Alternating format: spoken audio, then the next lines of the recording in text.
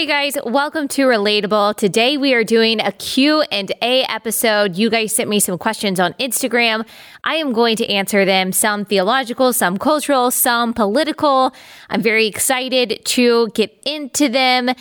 First question that we've got: how do you deal with a husband who has turned away from the faith? So you married a guy, he said he was a Christian, you were both following the Lord, or you both thought that you were following the Lord when you first got married. And then he decided that he was no longer going to be a part of the Christian faith. Maybe his faith was never genuine in the first place, or maybe he is just going through a season of doubt, a season of spiritual turmoil, a season of temptation, and the Lord is going to bring him back. As his wife, obviously, your desire is that he knows Christ, not just so that he knows joy and he knows peace and he knows assurance today, but also so he is with God for all of eternity, for people that we love. Like, that is our number one desire. That's our number one goal, is for them to know the gospel, for them to be reconciled to the holy God who made them. So what does the Bible have to say about this? The Bible does talk about not being unequally yoked with unbelievers, that we don't believe that we are, as Christians, to marry someone who is not a believer. Marriage is already hard. It can be already hard because life is hard and you go through seasons of difficulty, seasons of maybe tension, seasons of some kind of calamity in your life that can make marriage even harder than it already is. All kinds of relationships are difficult, but especially when you are in such close contact with the same person every day. You have an intimate relationship with them. You know everything about them. They know everything about you. You notice all of their tics, you know their habits, and you know their hangups. Of course, marriage is going to be hard because it's the wedding of two sinners. The Bible does tell us that that love covers a multitude of sins. And we also realize that as Christians, we believe that marriage is a covenant bond. Matthew 19, Jesus in Matthew 19, and answering a question about divorce, he says, what God has joined together, let not man separate. And of course, he does give some reasons for divorce, but still, we understand that it is a commitment that we make to another person through thick and thin. That is why we believe that it is, that's part of why we believe that it is better, that it is right, that it is obedient as a Christian to marry another Christian. Yes, of course, you may fall in love with someone who is not a believer, but those feelings of passion and all-consuming romance, they must, in a healthy way, transition into a steady kind of commitment, a kind of love that, yes, sometimes is emotional, and yes, very often is passionate, but more often than not is actually a choice that you make to be committed to that person, to love that person as you love yourself, to choose that person over and over again. And so from the beginning, we do believe as Christians that a Christian should marry a Christian, that having that foundation of Christ is what makes the weathering the thick and the thin possible, and not just possible, but joyful and glorifying and worth it. Now, if you marry a believer and then say a few years down the road, or say a decade down the road, something happens and they have a crisis of faith and they say, I don't know if I believe that anymore. What do you do? Or maybe you married someone when you were not a Christian and he was not a Christian. You became a Christian after marriage. He did not become a Christian after marriage. And of course, again, your chief desire is that they know Christ and that you can have a marriage that is reflective of Christ in the church, as Ephesians 5 says. You want them to know the joy and the freedom that you have now found in Christ. The Bible actually speaks to these kinds of situations in which the husband in particular is not a Christian, but the wife is. 1 Peter 2-3. Likewise, wives, be subject to your own husband, so that even if some do not obey the word, they may be won without a word by the conduct of their wives, when they see your respectful and pure conduct. So the fruit of the Spirit coming out in your life, the fruit of the Spirit that is defined by Galatians 6, the kind of spirit and respectfulness and purity that we see articulated in 1 Peter 1, that kind of conduct, that kind of behavior, the Bible tells us, can be used by the Holy Spirit to win over a husband to Christ. I don't think that means that you don't share the gospel. I don't think that means that you don't articulate that which is true. But what this passage is saying is that by being a godly wife that is first and foremost submissive to Christ, and also in a respectful and a healthy way, subject to your husband, that you actually make a really good case for the gospel.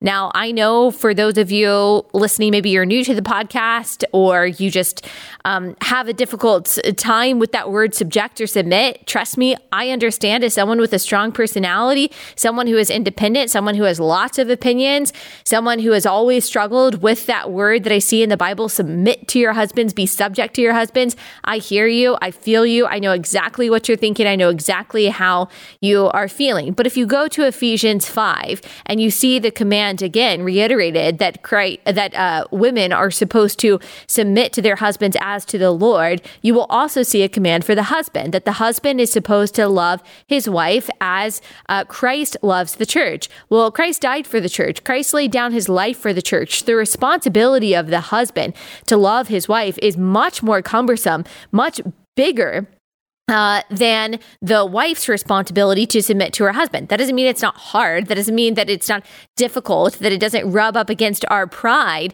But men are not off the hook. Men are held to an extremely high standard, a Christ-like standard of self-sacrificial love and care that they are supposed to demonstrate in marriage. And yes, wives are supposed to submit to our husbands.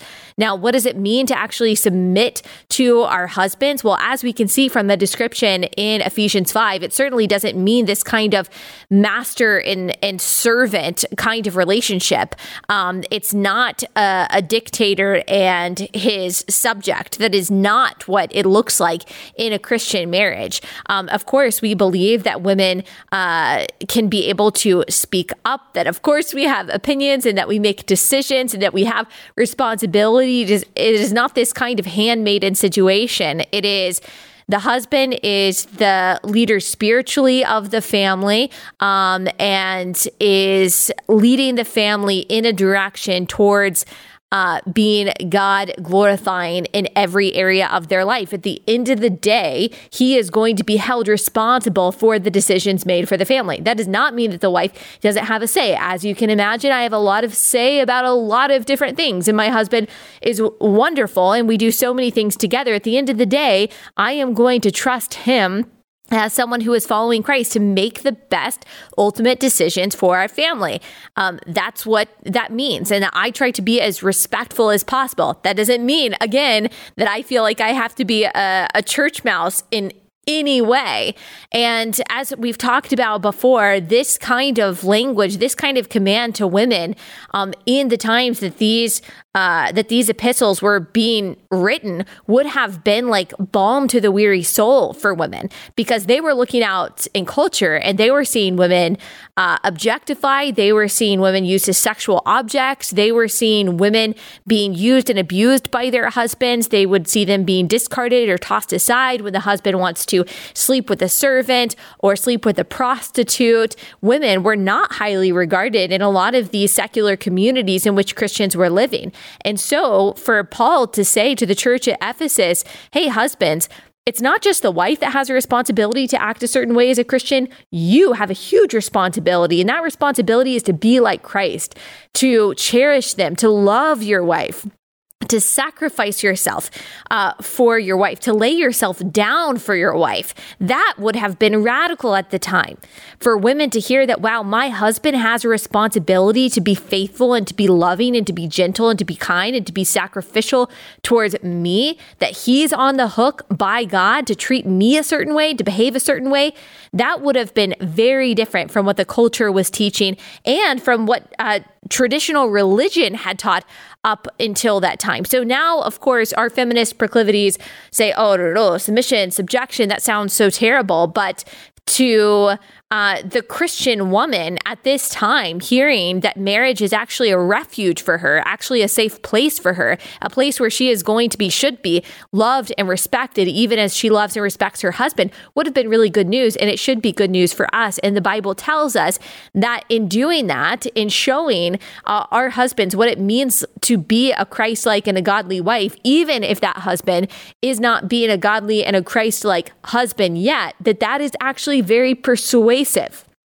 James 5:16 also says, therefore confess your sins to one another and pray for one another that you may be healed. The prayer of a righteous person has great power as it is working. So of course we believe that another solution to this, or something else that we are called to do if we want someone to come to Christ, especially someone that we love as much as our husband, is to pray for them, is to pray that the Lord would save them, that pray that the Lord would soften their hearts. Yes, you can pray also that people will come into their lives, that a mentor would come into their lives, that there would be other people who surround him that share with him the gospel and make the gospel of Christ attractive by their godly behavior. But ultimately, it's going to be God who turns the heart of stone to the heart of flesh.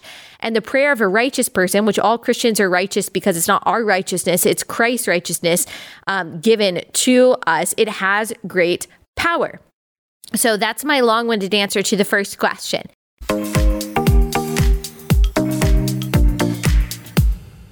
Got to take a quick break to tell you about a sponsor, Raycon. So you're probably spending a lot of time outdoors right now because it is summer and you need wireless headphones. They really are life-changing. I know I've said that before, but really having wireless headphones allows you to do so much more than you can when you are having to carry around your phone. You've got wires hanging down. You've got to put your phone in your pocket. It's just a hassle. So you need wireless headphones that really work. And that is why I'm telling you about Raycon. You get crisp, powerful sound at half the price of other premium audio brands. They also look really good and they feel really nice in your ear. It's the perfect size and the perfect shape so that it actually stays in your ear when you're running or you're doing an activity. You don't have to worry about continually adjusting and things like that. It really does fit so well. They're built to go wherever you go with quick and seamless Bluetooth pairing and a compact charging case. And Raycon is offering 15% off all of their products for my listeners. And here's what you have to do. You go to buyraycon.com/Allie. That's ALLIE. That's where you get 15% off. Just go to buyraycon, that's BUY, Raycon, RAYCON.com/Allie for 15% off your order. That's buyraycon.com/Allie for 15% off. Let's move on to the second question. The second question is saying the gospel is sufficient divisive? I think that's a wonderful question. And my answer to it is yes and no. So I think where this is coming from is that there is a debate among, in particular, evangelical Christians about so-called racial reconciliation and what is called racial justice. So we hear from a certain sphere of evangelical Christians that, okay, we need to adopt some of critical race theory. We need to look to the world a little bit when it comes to what racial justice should look like. We might need to link arms somewhat with Black Lives Matter. We at least don't need to condemn or criticize those people. We actually do need the government. We do need monetary reparations. We do need a little bit of these secular ideologies to kind of help us along in the way of racial justice and racial reconciliation. Now, some of them might not say that explicitly, but there are certainly plenty of Christians who learn from Robin DiAngelo and Ibram X. Kendi and who have adopted more of their language and definitions of equity and social justice and so-called racial justice than anything that aligns with Scripture.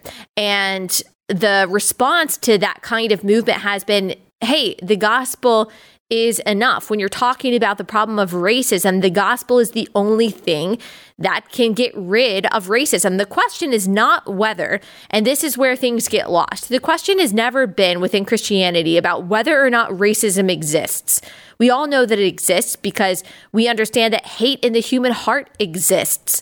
And that can manifest itself in a variety of ways that end in ism. It could be racism. It could be ableism. It could be sexism. This could all be hatred of a particular kind of person because of some sort of immutable characteristic. These are all forms of hate that reside in the human heart. So there's never been a question of whether or not racism exists. There has been a question of to what extent. So in 2021, or just even in recent history, is systemic racism. That means racism down to the core of what America is, that it infects all of the systems. Is that still alive and well today? Is that to blame for the disparities that we see between white groups and black groups? That has been a big debate that we have obviously engaged in many times on this podcast. And then the other debate is, okay, well, what do we do about it? Like, is it possible?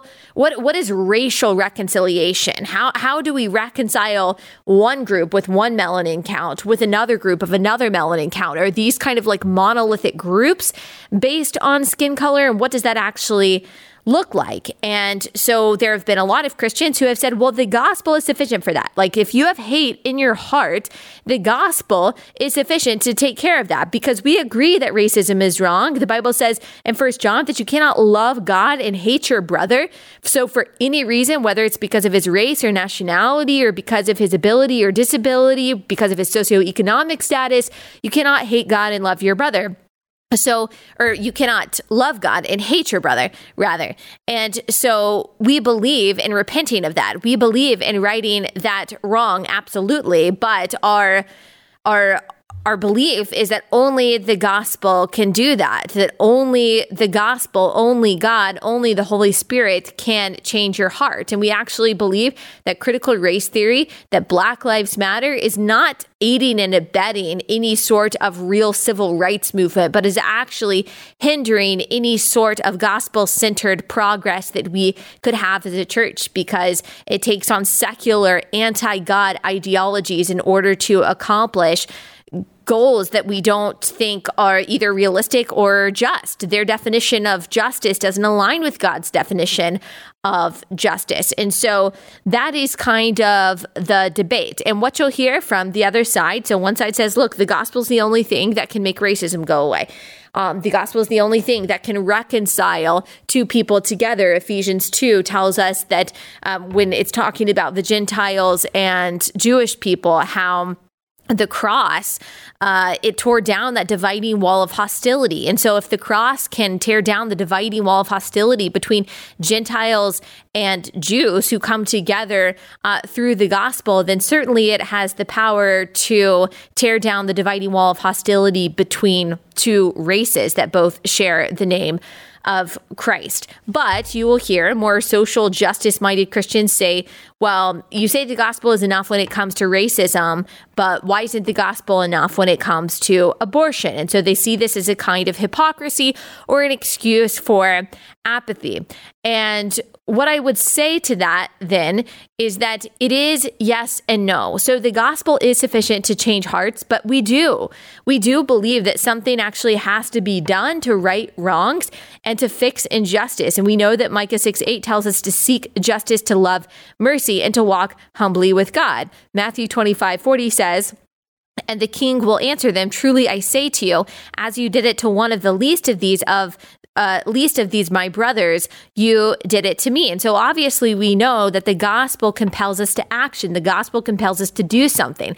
The gospel compels us to love justice, to seek justice, to enact justice, to alleviate the oppression of the oppressed. And so that's absolutely true. And we see that really well when we see the anti-abortion movement within Christianity, how we don't just, stand outside of abortion clinics and pray and plead with women who are about to have their child killed, but there are pro-life clinics that are run by Christians across the country that don't just help women keep their baby. They don't just provide ultrasounds and pregnancy tests and prenatal vitamins, which is all very important, but they also provide everything that this woman and her child needs for afterbirth as well. This whole idea that pro-lifers are just pro-birth is such a myth. I mean, provide them with immigration help, provide them with refuge if they're in an abusive situation, provide them with financial help, provide them with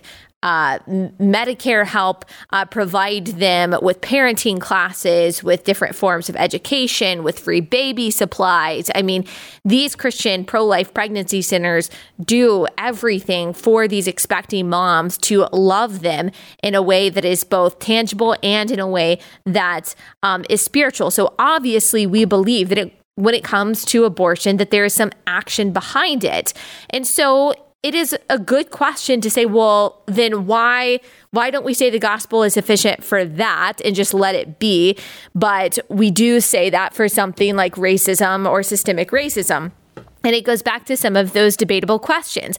The question is, to what extent does the racism, systemic racism, institutional racism that has existed historically in this country, historically in some parts of the evangelical church, to what extent does it actually affect and oppress people today? And to have that conversation, you have to be able to look at data, you have to be able to look at history, you have to be able to look at some kind of empirical evidence, as well as people's experiences, as well as people's stories and testimonies. But I think the most important thing is that when we are looking to solutions, when we are looking to ways to actually reconcile, we have to look to the Bible's definition of what justice looks like. This is the big problem. It's not that I don't believe that we should do nothing about racism where it actually exists. My problem is within that conversation, there's a lack of specificity. And there are a lack of biblical solutions when it comes to that conversation.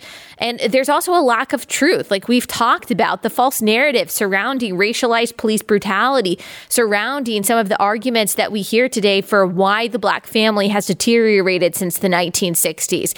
Everything is tied back to this view of the legacy of slavery, and that just doesn't hold up against history. We've talked about that kind of stuff before. So I think that's part of the problem, is that there are false narratives surrounding this conversation, both within the church and outside of the church. And then the solutions that are offered in the way of actual justice are not biblical solutions. Critical race theory, which asserts that if you are white, you're on the side of the oppressor. If you're Black, you're on the side of the oppressed. And that intersectionality categorizes you this way, assigning you a certain oppression point based on your immutable characteristics and certain kinds of identity. That kind of mentality skews our idea of what justice and what reconciliation actually look like. And that manifests itself in the church as preaching a gospel of repentance for racism to all white people, and preaching a much gentler, a much softer and incomplete gospel, an enabling gospel to people who are not white. That is a kind of partiality that God speaks against time and again, especially in the book of James, in the Bible. And so we're seeing, I think, within the church, trying to make up for past partiality with current partiality against white people, preaching a different gospel to white people than you preach to Black people, taking on secular solutions to spiritual problems. And so I understand that, yes, seeking justice, loving mercy does mean that the gospel compels us to action. But the question is, what are the actual problems today, and what are the actual biblical solutions? Remember,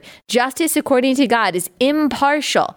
It's impartial, it is direct, it is truthful, it is proportional.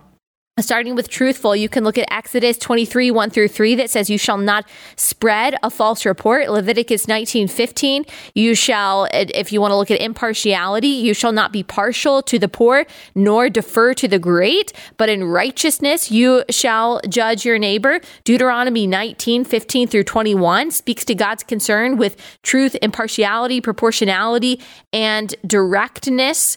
Acts 10:34, Peter is preaching the gospel to Gentiles and says that God shows no partiality. James 2 talks about the sin of partiality. And so we see throughout Scripture that God's definition of what is right and what is wrong, God's definition of justice is marked by impartiality. And I think what we're seeing today is a different treatment of white people and non-white people in the hopes that this is going to lead us to equity and reconciliation. And that is the beef. Like, that's the big beef between Christians, not whether or not racism exists, not even whether or not the gospel is sufficient, but whether or not the Bible speaks clearly enough to this issue, or whether we need to be adopting definitions of social justice from Black Lives Matter. So I think that this conversation gets very muddled, but I hope that I offered some clarity on what is actually being disagreed upon when one side says that the gospel is sufficient, because it is true. 2 Peter 1:3 says, his divine power has granted to us all things that pertain to life and godliness through the knowledge of him who called us to his own glory and excellence. And so again, that's not an excuse for apathy or for complacency or for not doing something, but we need to ask ourselves, what are the real problems before us? And what is the truth behind these narratives that are being pushed about systemic racism, for example, or about police brutality? What does the data say? What does the truth say? What does history actually say? What are the different perspectives on this? We can look at those things while still being compassionate and listening to people's stories and experiences. And then how does the gospel, how does scripture inform us to actually right real legitimate wrongs? And let's be extremely specific and scriptural in how we do that. All right, guys, I'm so excited to tell you guys about a new sponsor called Good Ranchers. They safely deliver American craft beef and better than organic chicken to your door. You've probably heard of similar kinds of services, but what sets Good Ranchers apart is that 100% of their meat is from American farms. And so you might not know this, but actually 80% of the grass-fed beef in the United States or sold in the United States is from farms that are not in the United States. So if you are interested in supporting American businesses and in particular American farmers, then Good Ranchers is for you. That's why we use this company. We love Good Ranchers, not just because they give us quality beef and chicken, but also because we really like knowing that we are supporting American families and American farmers. All of their product is individually wrapped, it's vacuum sealed, it's ready to grill. This helps eliminate waste. So you can place a one-time order with the kind of meat that you want in your box, or you can actually subscribe. And when you subscribe with the Family Feast bundle, you save 20% with each purchase. So subscribing brings the cost per meal down to just $2.38 per meal. That's amazing. That includes steaks, chicken, and even more. And if you go to goodranchers.com/Allie, you get $20 off and free express shipping. So go to goodranchers.com/Allie to get $20 off and free express shipping. That's goodranchers.com/Allie.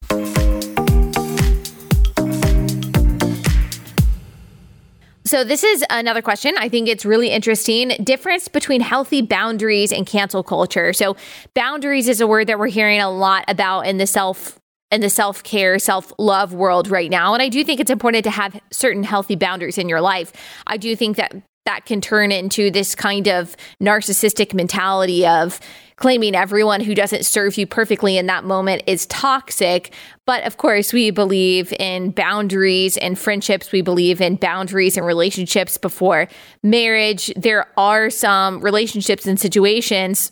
Work-life balance is another example of boundaries. But boundaries should never be used as an excuse for narcissism, an excuse for selfishness, an excuse to put off thinking of other people or elevating the interest of other people above your own, because that's exactly what Philippians tells us to do is to look also to the interests of other people, to consider other people as more important than ourselves.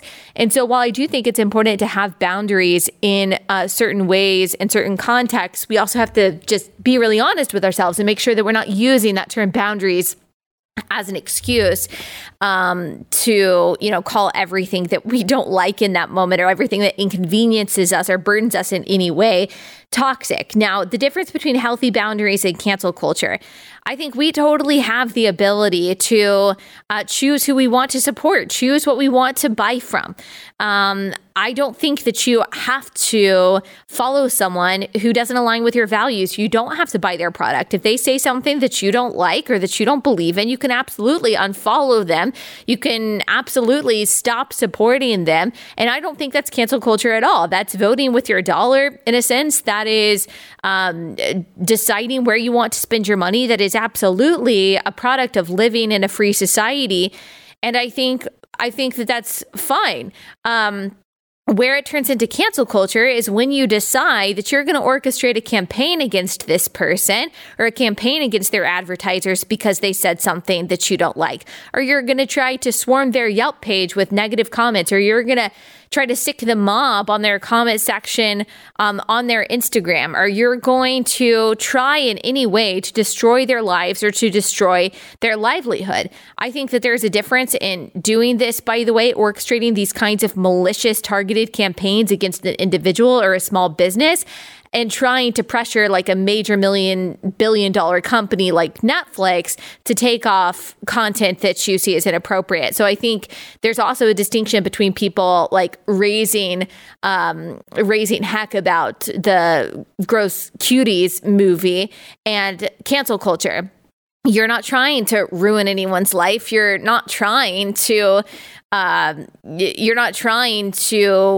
enact vengeance in any way against someone. You are just expressing your dismay, and you are trying to influence a company in a particular way. You're not actually trying to cancel anything or anyone in particular. You're not trying to ruin anyone's life.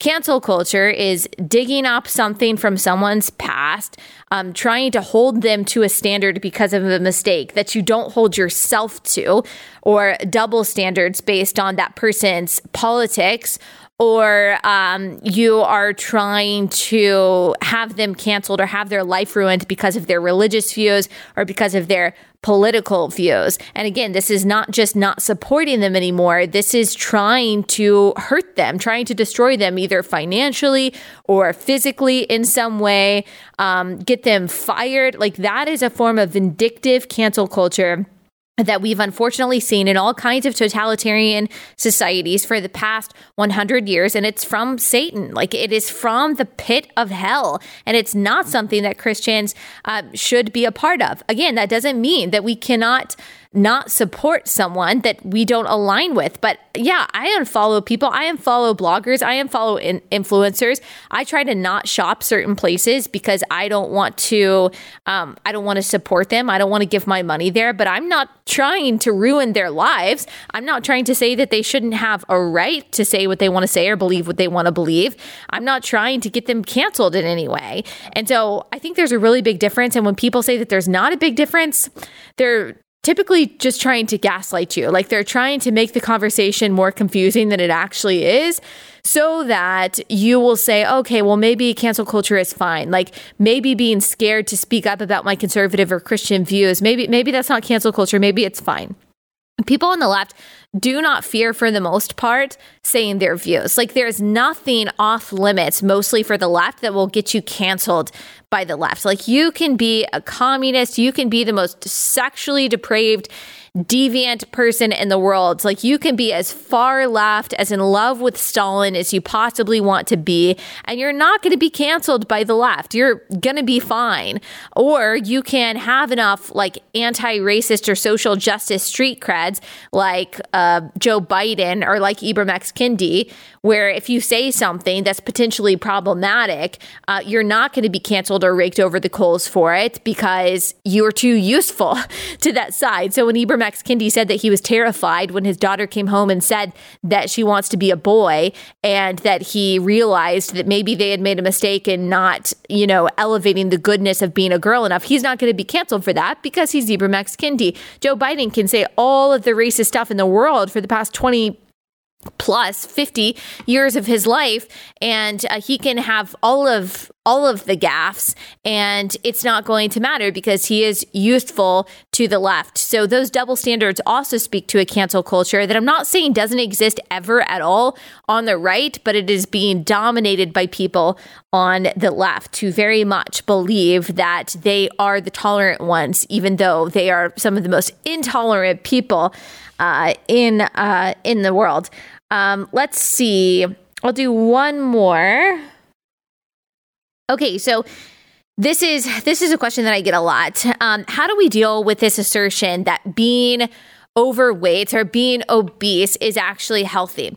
And I always want to be super sensitive about this because, to be perfectly honest, I think that a lot of the body positivity movement is really good. I actually think that it's very healthy. I think that for a very long time, we have had unrealistic standards of what it means to be a woman. And I'm not sure if that's been forever in the history of advertising and media, but certainly for the past, 50 or so years, there have been ever-changing and at times unrealistic and double standards for women when it comes to representation of how we should look. And I do think it can be very damaging for self-esteem, especially when it comes to social media. The age of kids on social media is getting younger and younger, and the things that they see and the examples that they are told to look to are still very unhealthy. I think that it's great when a fitness company has someone modeling their clothes that has cellulite. I think it's great to have models that aren't perfectly thin, that don't have all of the just, quote, right proportions, that have just normal bodies. Because the truth is, you don't have to be a size 2 to be beautiful. You don't have to be a size 2 to be healthy. You don't necessarily have to look a certain way in order to show that you take care of your body. There are people who work out every day and eat really healthy and are never going to be a size 2. They're never going to have, stick skinny thighs, or they're never going to have super toned arms. That's just how God made their bodies. And I do think it's okay to have better representation. I think it's great to have better representation of reality when it comes to that sort of thing on social media and in advertising. Now, we as a society have the propensity to overcorrect. Progressivism, even if you just wanted to see it in the most charitable terms, or if you wanted to see it that way, then you would just call it the ideology of overcorrection. And I do think progressivism is an important complement to conservatism. I think when it dominates, it becomes very absurd and cruel, but it can be a good complement to conservatism because it can question things that actually need to be questioned. The problem with progressivism is that it questions things that doesn't need to be questioned, and it pulls it in the opposite direction in an effort to correct, and it never actually knows where it's going, and then it ends up just ruining the thing that it tried to correct, and then we just swing back the other direction. And I'm afraid that is what is going to happen with this body positivity movement. It's we can never just swing the pendulum into a healthy middle spot. We always have to swing it the other direction. And I think we're seeing that with covers of magazines and with different spreads in magazines and different pictures on social media saying that being obese is totally healthy, and being obese is fine. It's something that doesn't have any indication of how healthy someone is, and that's just not true. That's just a denial of science. Like I said, of course it's true that you may not be a size 2, and you could be amazingly healthy. You could be way more healthy than the person who is a size 2. But of course, we know that when you get to a certain weight, that your chances of heart disease go up, your chances of diabetes go up, your chances of all kinds of fatal illnesses go up when you get to an unhealthy weight. And so if we believe that our bodies, as Christians, we don't believe that our bodies belong to us, but they belong to God, and that our body is a temple, a dwelling place for the Holy Spirit, as 1 Corinthians 6:19 says, then we do feel that we have a responsibility to treat our bodies well, to treat our bodies with respect. And again, I think that there is a balance there. I don't think that that means that you never eat ice cream or that you never indulge yourself in any way. These are wonderful gifts of common grace. If I believed that as a Christian I couldn't eat ice cream, oh, that would be very, very sad, especially during pregnancy. But I think that there's a balance there, that we treat our bodies with discipline, we treat our bodies with respect, but we also realize that we don't idolize our bodies. We try to be as scientific as we possibly can when it comes to dieting and things like that. And we don't overcorrect, going to a place that is just fantasy that says that you can gain any amount of weight and you're still going to be just as healthy as if you weren't obese. That's just not true. That's not how God made us. That doesn't mean that people who are obese are not beautiful, or that they're not valuable, or that they're not made in the image of God, or that they're any worse than me or you. That's not saying that at all.